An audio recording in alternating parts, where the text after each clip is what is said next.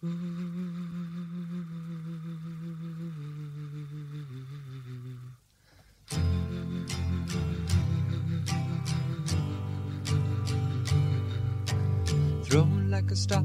everybody. This is the Keen Atomic. My name's Nick. Joining me today, as always, is my co-host Danny. Hello. This is a bonus episode.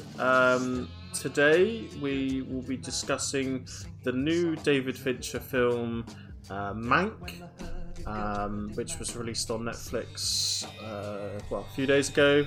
Had a small theatrical run, from what I can gather. For whatever cinemas are open, I think, at the moment. So Mank, directed by David Fincher, starring Gary Oldman as Herman Mankiewicz, Amanda Seyfried as Marion Davis, Lily Collins, and then character actors, I think you kind of say, lots of character actors kind of appearing. Got a brief synopsis. So, 1930s Hollywood is re-evaluated through the eyes of a scathing social critic and alcoholic screenwriter, Herman J. Mankiewicz, as he races to finish the screenplay of Citizen Kane.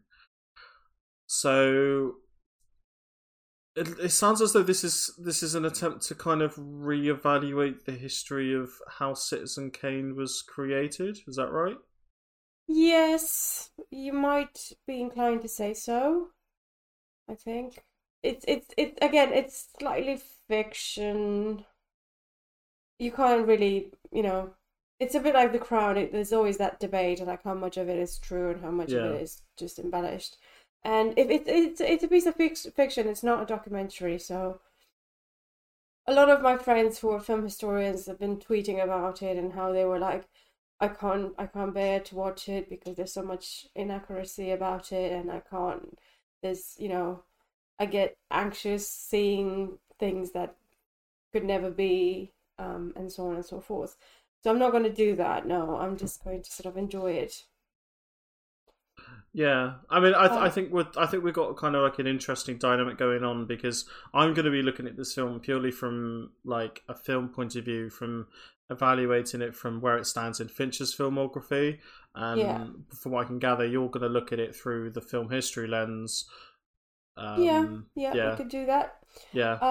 But yeah, I can give it. I can give a quick review of what I thought. History aside. Yeah, bring it on. I did like the technical bits and like the intricate details. It's great technically. I think it's a very beautiful film. I've watched it twice because I thought the reason I watched it twice was that there's so much detail that I knew I missed the first time around, because they did put a lot of effort in researching the period and like history, but I thought that they could have done a bit more to. Some of the characters didn't really feel alive at all. Some of like historical figures like Louis B. Mayer and Irving Thalberg just felt a bit, flat. So in terms of the narrative, I felt like there were some scenes that were a bit superfluous and didn't add much to the overall narrative, but I think it is a good film. I think it will win major awards because, the Academy gets a hard on for films made about Hollywood, somewhat perpetuating the self-congratulatory tradition that was sort of started with Louis B. Mayer, who, like in the movie, I don't know if you. No, I don't think the movie mentions it in great detail, but I did a bit of research, and Louis B. Mayer was the founder of the American Motion Picture and Arts and Sciences, like the Oscars. So it was as a response to the Screen Actor Guild Award and the Writer Guild of America. So sort of aiming to get everyone not to care that much about unions and what their rights as professionals in the industry are. So I think it will win lots of awards. And Gary Oldman is great. Lily Collins somehow manages to act. I think she was good. I really liked Tuppence Middleton. I think she's brilliant. I really loved her. And Charles Dance was impeccable as usual. And yeah, Amanda Seyfried was really good. Yeah. So yeah, I liked it. I'm gonna say it would be quite weird if Netflix's first Oscar Best Picture film will go to, a film which is about the history of Hollywood, and yeah, it's from a company that is been touted as the death of cinema. It would be really quite weird if Yeah. that happens. I do think they will consider it as a great contender because it is a good film and a lot of work has been put into it. And you could see that it's because I've read that it was in the pipeline for decades now. Yeah.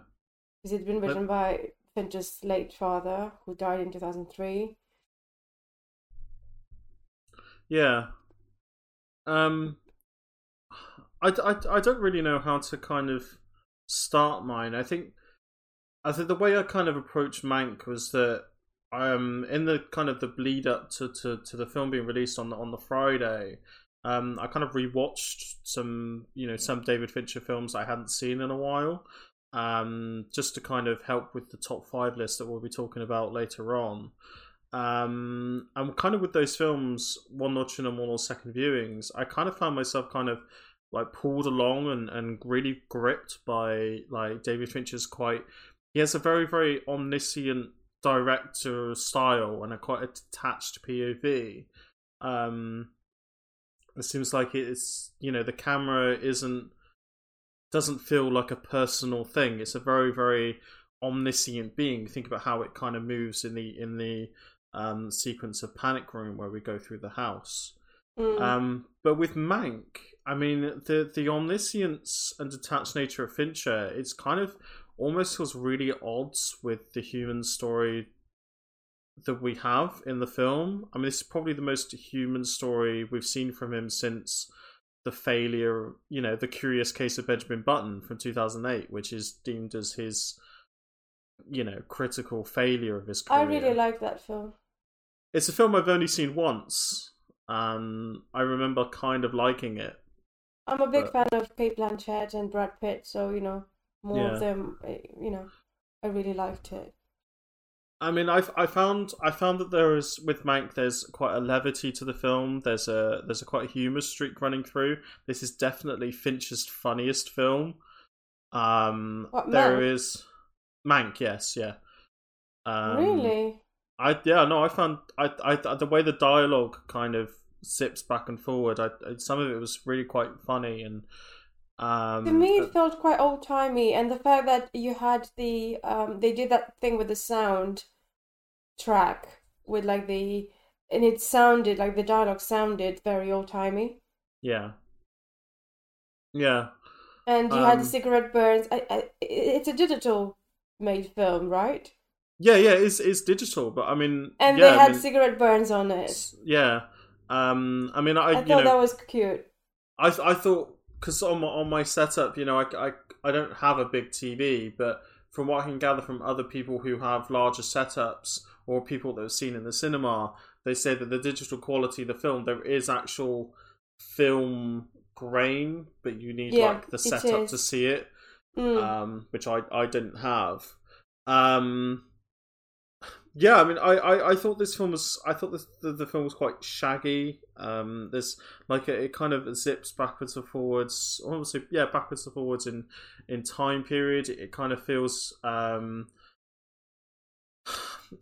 of like we're almost kind of wandering in and out of the narrative. Like it's more like it's not like a focused in and out of time periods. It's more of like we are wandering through something, or we're kind of witnessing something we're being part of, which I did enjoy. I mean, I found that there was a love and a care for the era that it was being showing, not unlike the Coen brothers and Hail Caesar. That was kind of the film that I thought of the most when watching this. Yeah, I think Okay. it might be just like the way Hollywood is kind of shown. Like you see the back, it all being made and the Yeah. behind the scenes stuff. What I felt was quite interesting was that there was almost a deliberate attempt. It was a quite it felt like a deliberate attempt to show like there was a lot of conversation and topic around what seemed like the fight of the political soul of California, and a lot of it was very very apt. Like the fake news stuff was, Yeah. um, it it almost came across as preachy for me. But I this don't know is how what you. happened. Yeah, yeah. I mean, history So is I think cyclical, that isn't it? part of So the story was quite true because we know that um the studios were very like anti-communist. It's a bit of a precursor to the McCarthy era yeah, of what would become the McCarthy era in the 40s and 50s, like the witch hunt in Hollywood, because they were very anti-communist. And I think they did a good job in showing. I don't know if Herman Mankiewicz was actually a bit on the socialist side, but I do think he might have been. And I think Orson Welles was also quite a lefty. yeah. That wouldn't Uh, surprise me, to be honest. yeah, Yeah, I find that sometimes with films like this, like they're we've said that this film has been in the making for many many decades, and it's almost interesting that this is the time when it's come out. Like especially with the narrative that it's kind of showing, and it's yeah. deliberately pointing out this time in history. It's hard to look at it and not notice like the parallels with our times in terms of like what you said, like fake news and fighting like Republicans versus Democrats and fighting for what is true and you know and the sort of elite versus the working people, the working man. Yeah, we to us we even see that in Hail Caesar, don't we? The conservative leanings of Josh Yeah, Brolin's character, and then you got the writers with their. I mean, obviously this is Coen Brothers, so they're pointing fun about the fact that all the writers are communists, yeah, um, that are being taken advantage of by Russia. But mm, in here, it's in Mank, it's like there is almost it's kind of showing that, but from the more conservative point of view, of like how it comes across as very very oppressive. mm, Um, yeah. Um, I thought I do agree with you. The film is very very beautiful to look at. And the cigarette burns I thought were quite a nice touch. And there were times where the frames kind of staggered. I don't know if you noticed that. There was like a no, stuttering. There was almost a time at some points in the film there was like a stuttering effect between the edit. okay, Um, I don't know if that was me or if my internet decided to pack in at that point. But yeah, no, I thought that was if that was intentional, that was really that was really quite cool. Um, yeah, Gary Oldman, I thought was really really good. From what I can gather from seeing other people talk about the film online, he is older than the character should be. yeah, but come on. I know. It's Gary I mean, Oldman. this is trying to find like, splitting hairs here. Because, well, the truth is, the real Mankiewicz was 43 at the time, and he was the same age as Marion Davies, played by Amanda So food, yeah. Seyfried. And, I mean, yeah, Amanda is like, what, 34? And Gary Oldman's 62, so it kind of, but at the same time, you have to think about Mankiewicz was a drunkard and he aged very badly, and Marion Davies had been an actress, so she knew how to look after herself. So I think that the aesthetics of the film do work. I don't find any fault with it. I do think that everyone who everyone did a really good job in their performance. Tom Burke did really well as Orson. I think the voice was spot on. I was going to say that I thought I think his voice, he managed to really imitate Yeah, Orson Welles' voice, and yeah. I thought his I was makeup at times was quite telling. Like yeah. the what do you call it, profile? Like every now and then, Mm, like give a show, and he'd be like, that is that Orson Welles, you know? that is Orson Welles. I just yeah, I like. I mean, it's no secret that I'm a big fan of Orson Welles, and I do think that this film could have done a better job. And I mean, it's not about him, that's for sure. But I do think that it's kind of focusing more on like yeah, Orson Welles didn't really write Citizen Kane, when in fact he actually did. So yeah, I think I'm going to start delving if that's all your notes for now. I mean, I've just got like a thing about the music and kind of like trying to Yeah, summarize the my music was points. very So good, and surprisingly, no synth inside. yeah, I mean, for Given, I'm a sucker for scores by Trent Reznor and Atticus Ross. I really am. Like anything by Trent, I'm just like I'm there straight away. And I thought this was them. I thought their work has been extreme of a high, really, really high standard since they released the Social Network in 2010, which I've said on many occasions I think is the best score of the last 10 years. Um, I expected. I mean, actually, to us, I don't even know what I expected with this score. Like, what we got was something that was quite different, and it was very, very. What's the word? Deliberate, and it was of the era, wasn't it? Like, yeah, it was, yeah, yeah. very much so. And it's something that they've done before. They hinted at kind of working within eras with their work for the Watchmen HBO original series.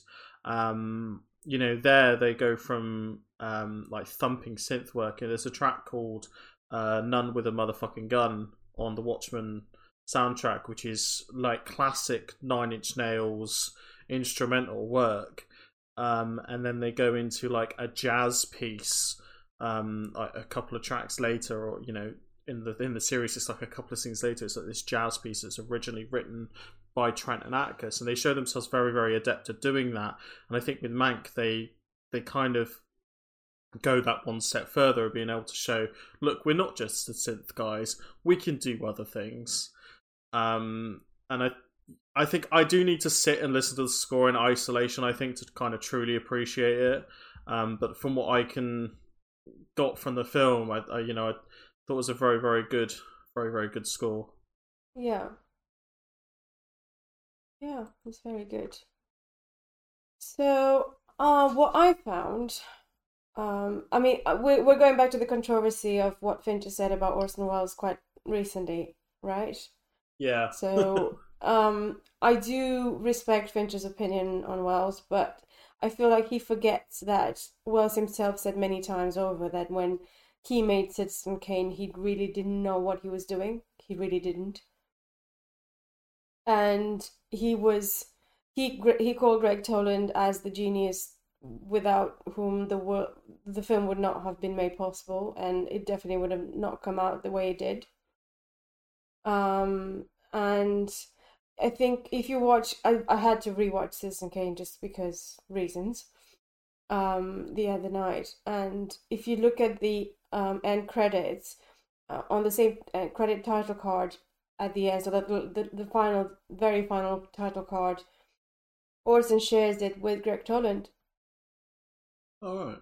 Some say it's false modesty, but I don't think it is. So you have Orson Welles, writer, producer, director. No, because the writing credit was Mankiewicz and Orson, and then right after you have production direction, and right behind and underneath it you've got Greg Toland, director of photography.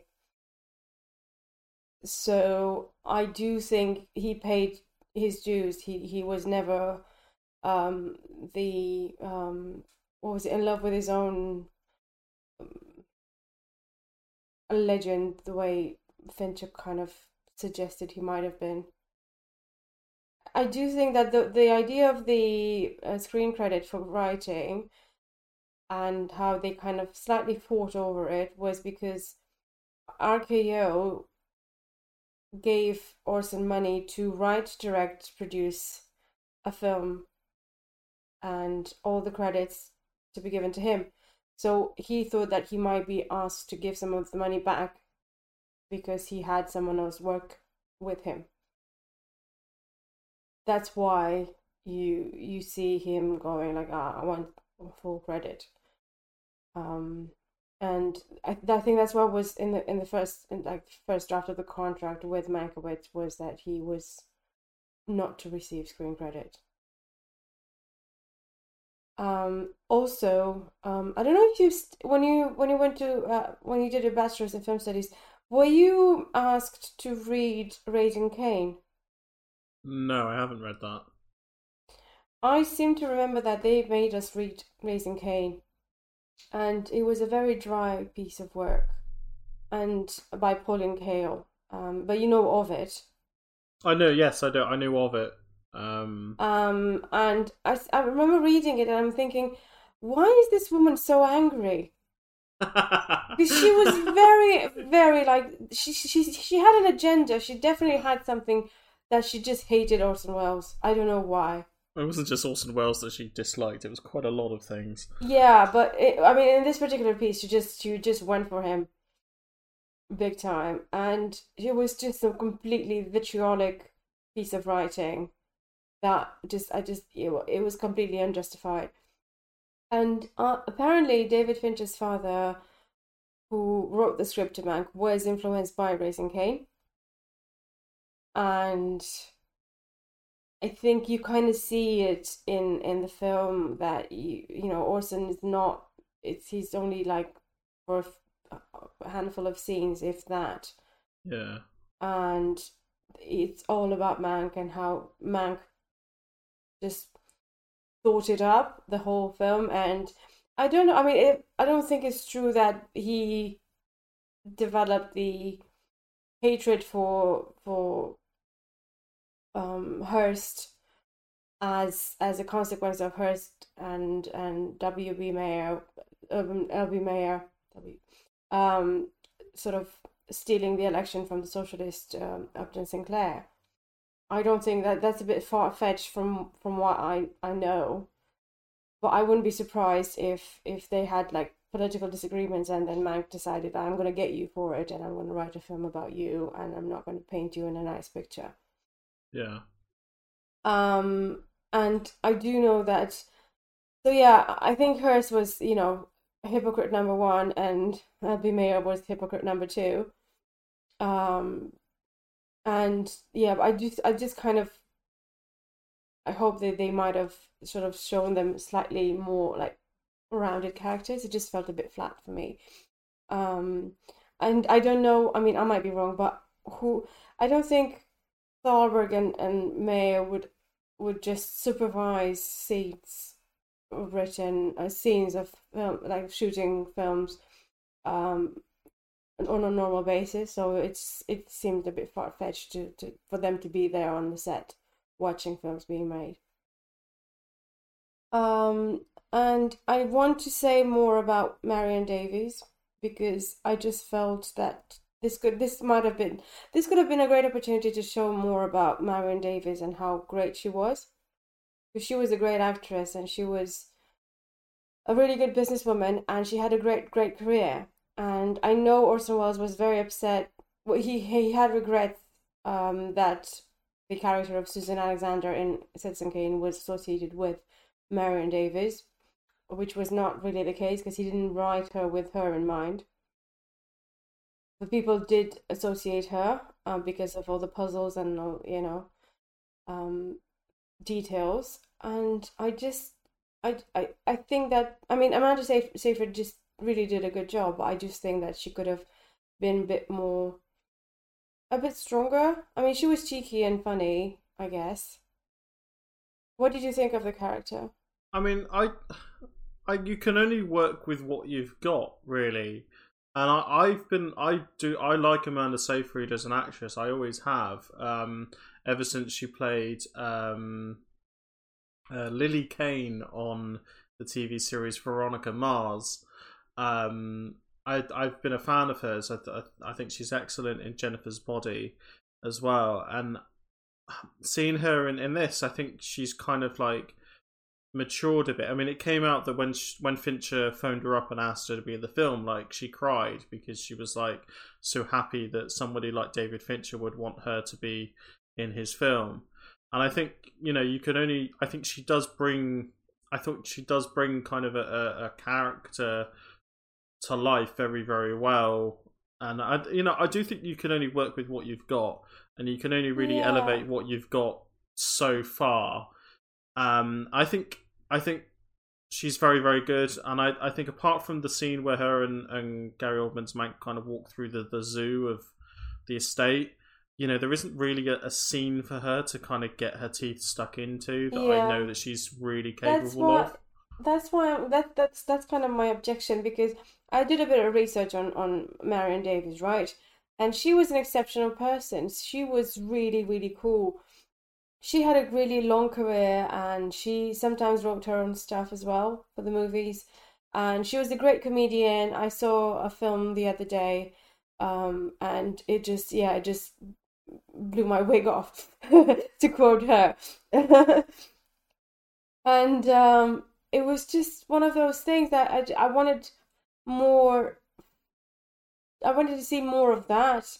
I wanted to see that she was not just, a damsel in distress tied to a burning pyre, and I just felt slightly disappointed. I mean, with the writing of the film, not with her, not with Amanda Seyfried. Yeah, I mean, I honestly, I thought that she. I mean, the film isn't called Davies, is it? It's called Mank, so it's about Mank. It's about his kind of journey through. It's about his writing of Citizen Kane. Yeah. So it would kind of make sense that we only get a little bit of Marion Davies than what maybe we deserve. I mean, this could easily be in a 6-part, Netflix series. They should have a film about Marion Davies. It should be like the 4th or 5th season of Feud, shouldn't it? Wells and Mankiewicz, and then you'd be able to stretch all these characters out and kind of give a bit more meat to it. Absolutely. Because, for instance, she really loved Hearst, because he kept interfering with her career, and it was because of him that her career didn't. Well, she decided to retire in 1937, when she could have sort of kept going. So he kind of influenced. He was a bad influence in her career, but she didn't leave him. She just stuck by him until he died in 1951.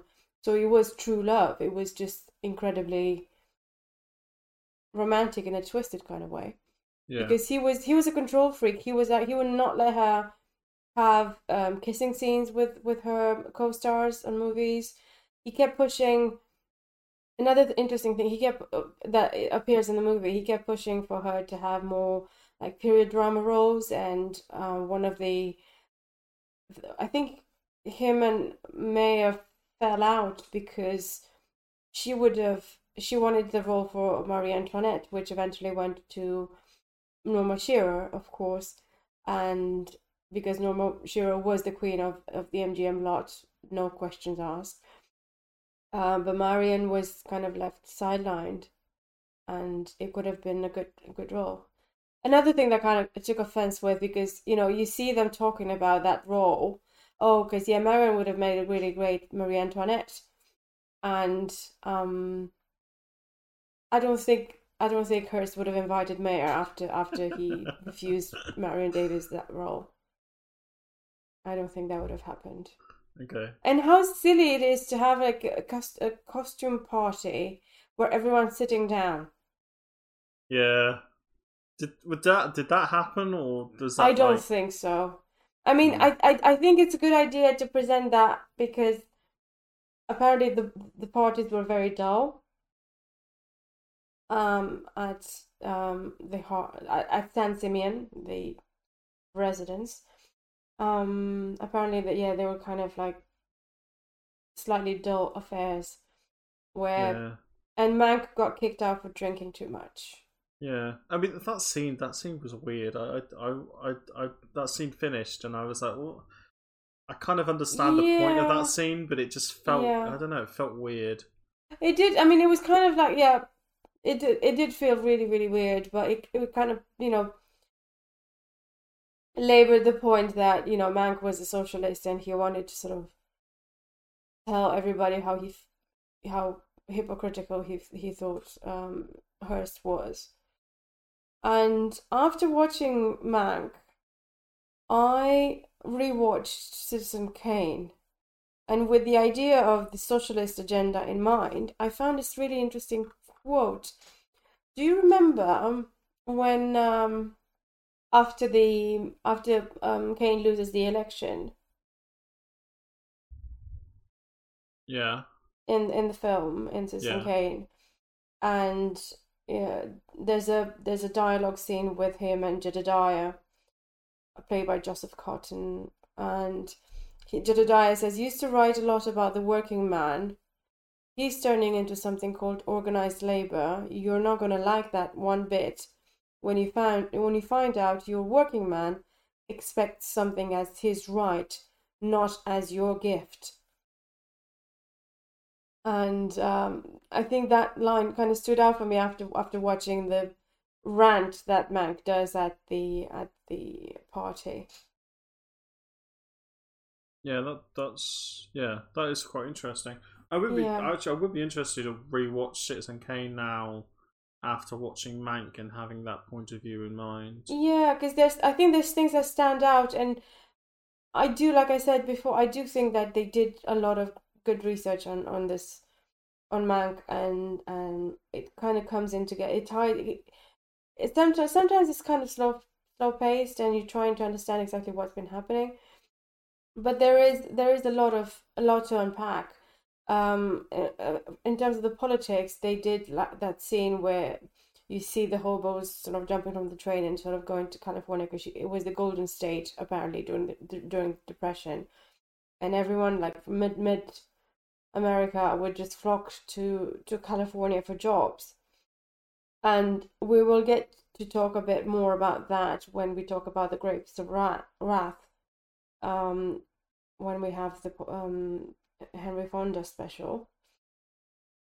But yeah, it was just the idea. It was how poor people coming in taking our jobs, immigrants, whatever. It's the same thing, isn't it? How media portrays stuff. Yeah, It will influence the public opinion. yeah, no, yeah. Um, I'm trying to think how else we can kind of follow on from this. Do you have any do you have like a concluding sentence you kind of want to sign off with on Mank before I do mine? I think that I would like to see more films that tackle the same period in Hollywood. Because I think at this point in time, I think what might happen soon is that Hollywood is on the way out and we're looking at it as a sort of dinosaur. So we're making films about dinosaurs now. They become extinct. I mean, And this is in reference to the fact that news broke. I'm assuming news broke last week about Warner Brothers releasing the entirety of their 2021 yeah, catalog exactly. on HBO Max and big screens simultaneously. They say it's going to be a one-time thing, You but don't know. You don't it's know what's not going going to to be. happen. It's not, I don't think it's going to be. I honestly think Hollywood has been waiting, or the big studios, I think, have been waiting for this something like the pandemic to happen for them to do this because they've been pushing for these streaming services thing ever since Netflix kind of kicked off. for the last 10, 12 years. Yeah. I think they've been wanting to do this for a long time, and I think we've seen it with the success of Disney Plus worldwide. About the Disney Plus, they released Mulan on Disney Plus, and it was kind of seen as like this big thing about, oh no, Mulan's going on Disney Plus instead of cinemas, and it was kind of ended up becoming like a collective shrug, almost like an acceptance that this is going to be the thing from now on. Yeah. And we're getting Wonder Woman 1984 being released on Christmas Day and on cinemas kind of at the same time. So yeah, I think you are right that this film is kind of like, maybe this is where things are going to end up. We're going to see a lot more films kind of looking back on like the history of things, rather than the history of Hollywood, rather than kind of looking more introspectively, if that makes any sense. Yeah. Yeah. I mean, for me, like, I mean, do I think that this is the best work of a director, who we haven't seen anything of in 5 years? His last film before this was Gone Girl. Yeah, he did House of Cards. Well, no, House of Cards was 2012, wasn't it? So Mindhunter, that was it, which I think is fantastic. Yes, it is. I don't think Mank is his best work. No. I think this is kind of Fincher's attempt to kind of branch away from, the serial killers and the pulp novels and the mind games that we've seen from him from the majority of his work, and more towards something akin to, like I said, his only real creative and critical failure, The Curious Case of Benjamin Button. Yeah. I do think it's him trying to branch away. I think Mank will be a movie that I will no doubt revisit, in a year's time or something. I think I'm going to just leave it and just kind of sit on it for a bit. And I probably will discover something then that will kind of either grab me or connect with me much more on a kind of a profound level. But kind of at this point in time, I enjoyed the film. I did find it to be a very, very enjoyable journey through a period of film history that I really only know fragments of. I mean, I feel the last like half an hour of you talking to me about the history of Hollywood in that time period, and it's more than I've learned, ever, especially when talking about this film. So yeah, I mean, I appreciate being shown these fragments through the lens of a master director of David Fincher. It's not often, we see a film by David Fincher that's, it's we spoke about this when we spoke about Nolan, didn't we? Where we were like, it's a big name director, we're gonna watch that film by that director. And I think having a film history lesson by Fincher, even it's not a documentary, it's like an opinion of what happened. It's not. I mean, as the thing I do, because I love film history and I love history in general, when I see a film like this, I will just go back and just research the heck out of that subject. Because it's not a documentary, and there's a lot of inconsistencies, and there's a lot of stuff that you can learn from a film like this, but most of it, if you want to, it's not a history lesson per se. It's a story. It's an imitation of a history lesson, so to speak. Yeah, that makes sense. It's not. It's one point of view, because history is rewritten all the time, isn't it? Yeah, history is only written from the point of view of the winner. So. Yeah. So. To have a story from a point of view of someone who was a washout, it's interesting. It's definitely a good point of view, I think, and we need more of that. I think we need stories from the Marion Davies point of view as well. Yeah. Okay, so any more on Mank? Are we done? No, I think we're done with Mank. Okay. Unless you want me to talk more about my love for Orson Welles. I mean, I don't know if we even know if we've got an Orson Welles film coming up soon. I don't know. I'm gonna have to look at our schedule. There's I think I've only seen Citizen Kane, Lady of Shanghai, and F for Fake. So there's still a lot more for me to be learnt. So history lessons, I think, will be coming soon. I think. Absolutely. So, like we did with our review of Tenet, where we did a top 5 Christopher Nolan moments, we are going to torture ourselves by trying to get top 5 Fincher moments. So yeah, Danny, did you struggle with this? I did.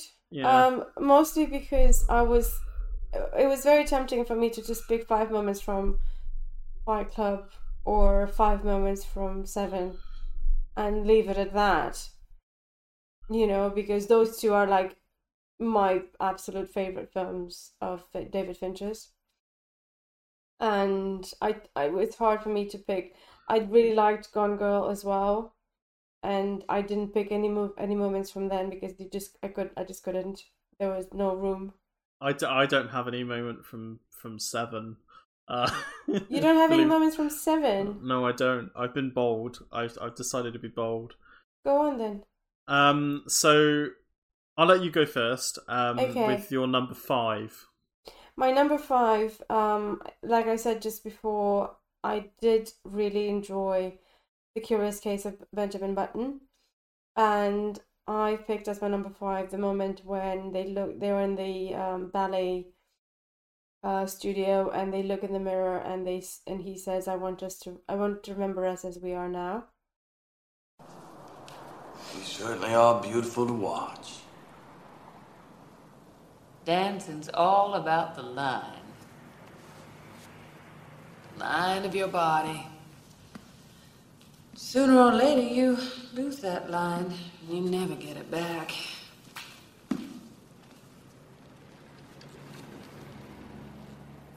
I figure you were born in 1918, 49 years ago. I'm 43. We are almost the same age. We're meeting in the middle. We finally caught up with each other. Wait. I want to remember us just as we are now.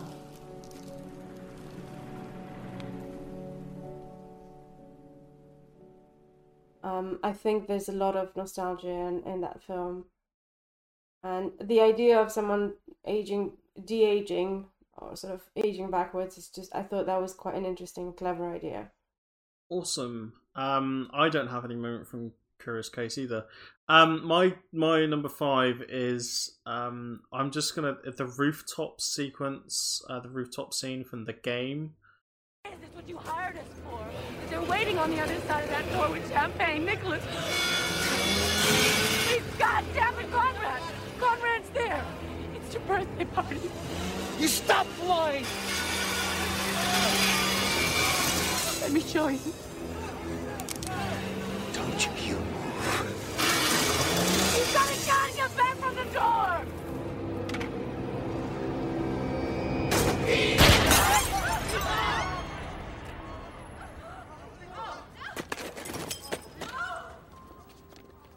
So this could quite have easily have been the What's in the Box sequence from 7, but Yeah. I rewatched The Game, and like I said, I've decided to be bold. I've made I it really known. like The Game. Yeah, I made it known before that one of my favorite subgenres is Michael Douglas getting his head fucked with. There needs to be more films with Michael Douglas, being screwed over, like in Basic Instinct or Fatal Attraction. I think with The Game, the whole film just keeps the viewer kind of questioning what we see. Yeah. And it culminates in this rooftop sequence where it was revealed that the gun that Nicholas is holding is actually real, and there's this panic, and they're just like the stakes are kind of raised into this stratospheric levels, and then the door opens and it's a sucker punch. Yep. And then because of Seven, like, I wouldn't have been surprised, because this was the film that he followed Seven with, and it wouldn't have been surprised if the film ended there with Michael Douglas falling. Yeah. But it's the game at the end of the day, and it's a ride. Yeah. So that's my number 5. What's your number 4? So I've rewatched. I've put myself through 2 hours and 37 minutes rewatching Zodiac, and I felt like it was too great a film to not make the top 5. And I think at first I thought that the scene where you had the lady with the baby in the car and she gets kind of, almost killed, I thought that was quite tense.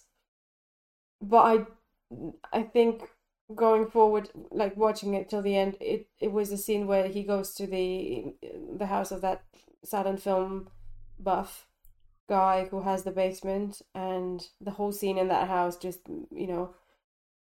is brilliant. You live alone? Most Dangerous Game ran in May '69, so that would be about 9 weeks before the first Zodiac letter, correct? Yeah.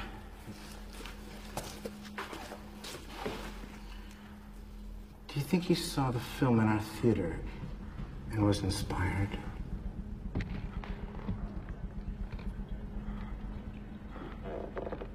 Are you sure there's nobody else in the house?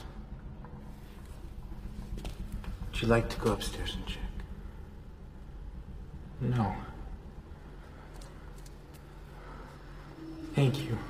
Thanks for everything. You're welcome.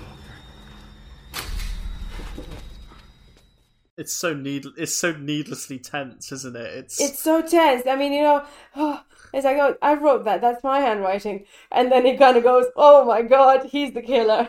There's a guy upstairs, like, who's upstairs? And I think Jake Gyllenhaal's performance in the whole film, I know, I think, it was is excellent. brilliant. And then you have like close-ups, and then you have like camera pan, and it's like goes through the basement. I mean, we spoke a couple of weeks ago about Gyllenhaal's performance in Nightcrawler, and how he's like really, really scary and quite horrible to look at. But in that sequence, like, he's a scared boy, and it's so good. He's a very, very... Yeah, you can't even open the door. Oh, it's so good. So my number 4 is I've gone with technically 2 things from The Girl with the Dragon Tattoo, but it's kind of one thing.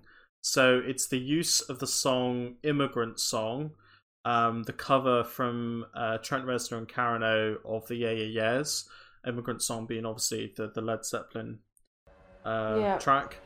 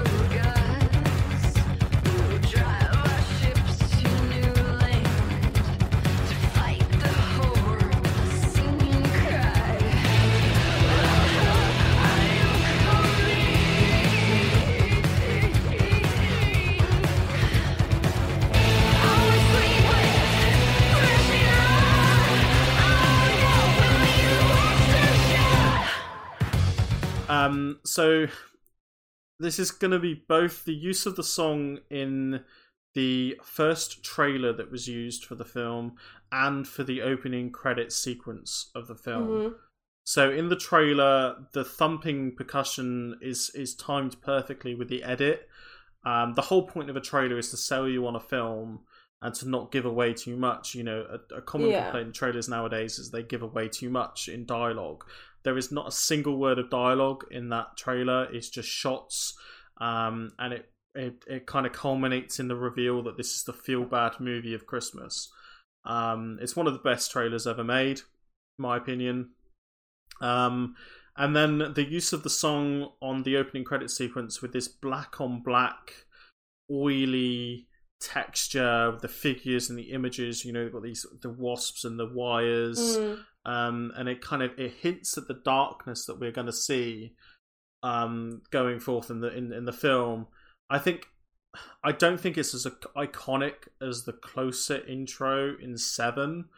But I think it's the one that I can watch more. Like the closer one in 7, I can only watch that once.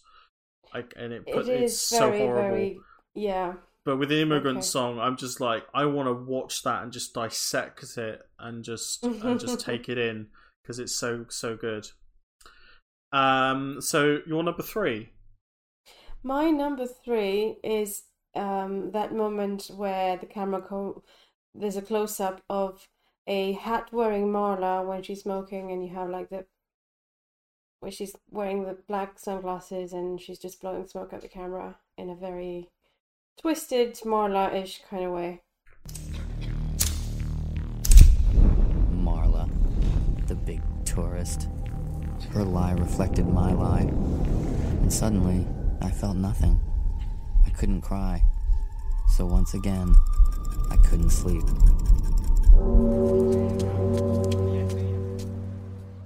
That's from Fight Club, yeah? Yes, that's from Marla Singer from Fight Club.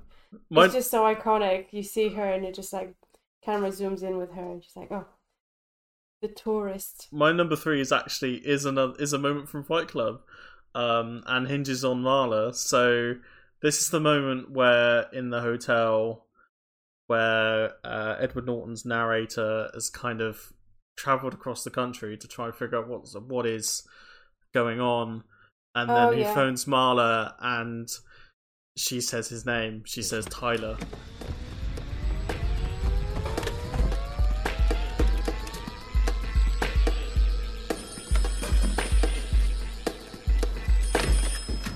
Yeah. Marla, it's me. Have we ever done it? Done what? Have we ever had sex?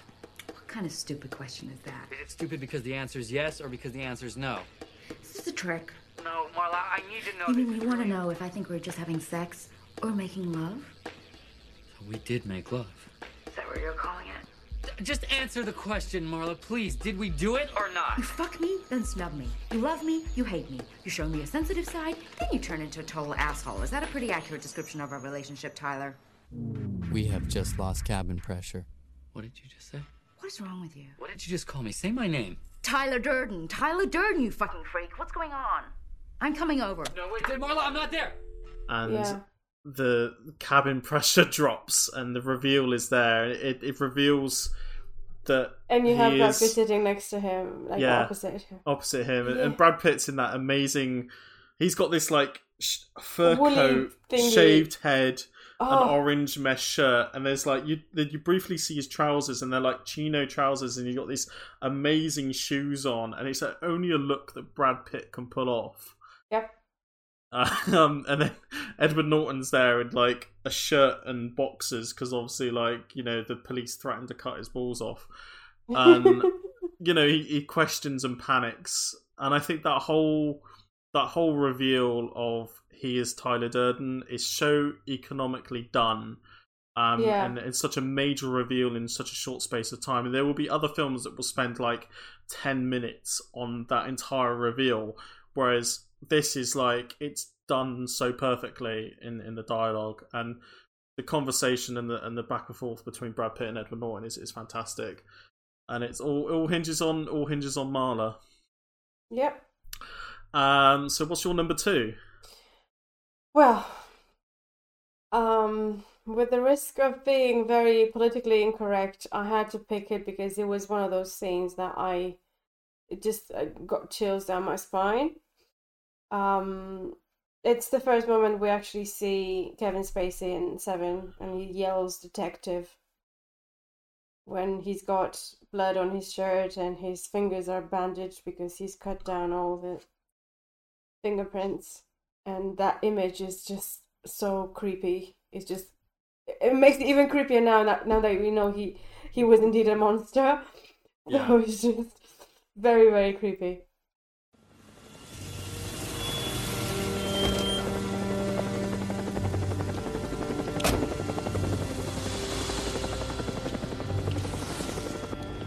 I'd say yes. Hey, we're here. Your wife called before. Get yourself an answer machine. Detective. After this, I'm gone. No big surprise. You're looking for me. What's your fucking move? On the fucking floor. Keep away from him! On the fucking floor! I know you. Now! Get out! Get down! On your stomach, you piece of shit! Now! All the way! All the way, fucker! Down! Faster! Faster! Faster, fucker! Now! Those on the ground! Jesus Christ. The fuck is this? I'd like to speak to my lawyer, please. God damn it! Yeah. Yeah, I can't. I struggle watching Seven now. I really do. Which is a shame because it's a really fucking good film. But it's that, it's knowing what else. You know, it's knowing what else, and it just adds an extra layer to it. Oh, come on. If we Mine... were to stop, anyway, no, I know we can go into a whole thing about separating. We the won't art be from able the to watch artist. anything anymore because everything's been tainted by someone who's done something bad. Yeah, I know. Yeah, you wouldn't be able to watch bloody The Shining because of how Kubrick treated Shelley Duvall. Exactly. I know. So my number 2 is a creepy moment as well, actually, but it's from Zodiac. I've gone for the dual use of Donovan's hurdy-gurdy man. At the beginning and the end. And the beginning and the end. So, so the first is at the start with the shooting of Darlene Ferrin and Michael Mageau. In that sequence, the song is both diegetic and non-diegetic. We hear the chords and Donovan singing as the car kind of approaches and then drives away, and then it's on the radio, and then the guitar solo hits its climax as the killer comes out and he shoots the bullets into the car. And that because of that, the song ends up becoming as unsettling as Stuck in the Middle with You does in Reservoir Dogs. I can't listen to Hurdy Gurdy Man without thinking of serial killers now. And I can't listen to Stuck in the Middle with You without thinking of exactly Michael Madsen doing that thing. And then the ending of the film, you have Michael Mageau, now played by Jimmy Simpson, come back to kind of identify who he believes is the Zodiac killer. And, he looks over the portraits and he sees the face of Arthur Lee Allen, and he says that he is sure that is the man who shot him. And as he says that, the chords start and you hear Donovan singing. And at that moment, we are so upset. We are unsettled again, and there's without resolution, and it's just perfect. And there's a chef's kiss emoji, and it's just brilliant. It's just so good. It's been 22 years. I don't know how I can help you. Well, this is just a formality. I'm going to show you a group of photographs. Now, the person that shot you may or may not be among these photographs. You don't have to pick anybody out just because I'm showing you these pictures, you understand? Yes, sir, I do. All right. Take your time. If you don't recognize anyone, that's okay.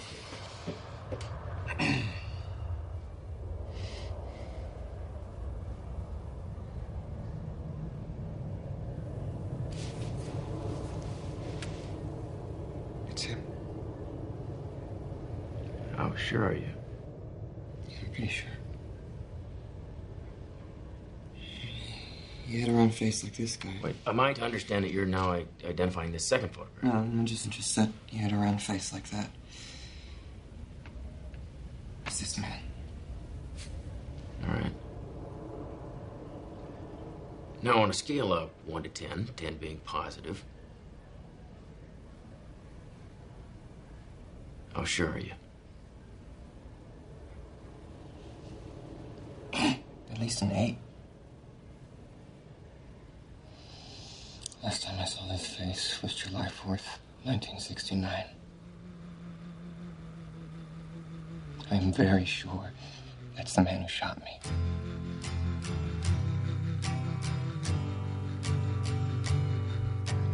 Thrown like a star in my vast sleep. I open my eyes to take a peek. So, Danny, number one.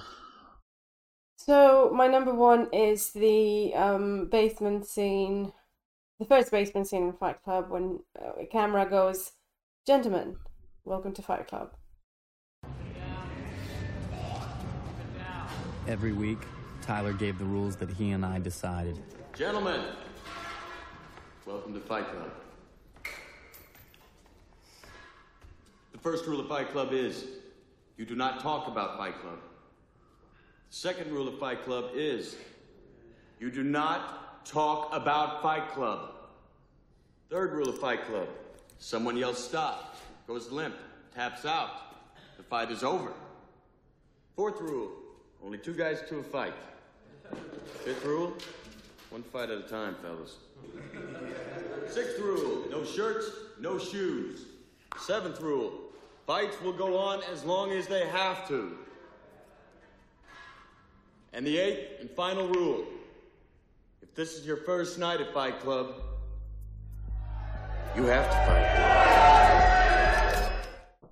It's just such a, like, it's like almost 360 degree, and then you see Brad Pitt with his arms crossed going like, "Gentlemen, welcome to Fight Club." Just iconic. I love it. And I love Brad Pitt. That's a very, very iconic scene. Yeah. It's been a while since I've seen Fight Club. It's still one of my favourite films of all time. It's like that thing they say like, you know, if you ever go round a guy's house and you see he's got posters of Scarface and Fight Club, you need to get the fuck out of there. But really? Who said yeah, that? it's you know, it's a thing on Twitter. You know, film Twitter. If you see a film Twitter bro who's got favourite films of Fight Club and Scarface, you know, to stay away from them. But what? I think it's like the portrayal of masculinity. There's quite like a Snyder bro or Nolan bro or Fincher bro kind of approach to it. It's like they idolize Tyler Durden, but it's really hard not to. I like it because of the psychological angle, and because I think it's just more than just, you know, masculinity. I think it laughs at it as well. Kind of. Oh yeah, it does. It totally does. Yeah. The more kind of away from 1999 we get, the more kind of apt and the more kind of you start thinking maybe Tyler Durden had a point. Yeah. So, which is quite a dangerous way of thinking, but the things you own and end up owning you. Yeah. That's why I'm kind of, you know, hoping that this pandemic might have changed our consumers' behavior slightly. Ever so slightly. So my number one is a sequence from The Social Network. Of course. I was kind of expecting you. I'm like, what? Why haven't you talked about Social Network yet? I love this film. I've said it on a number of occasions. I've said this is the best film of the 2010s. It's a fucking masterpiece in my opinion. So this is the sequence in the Hall of the Mountain King.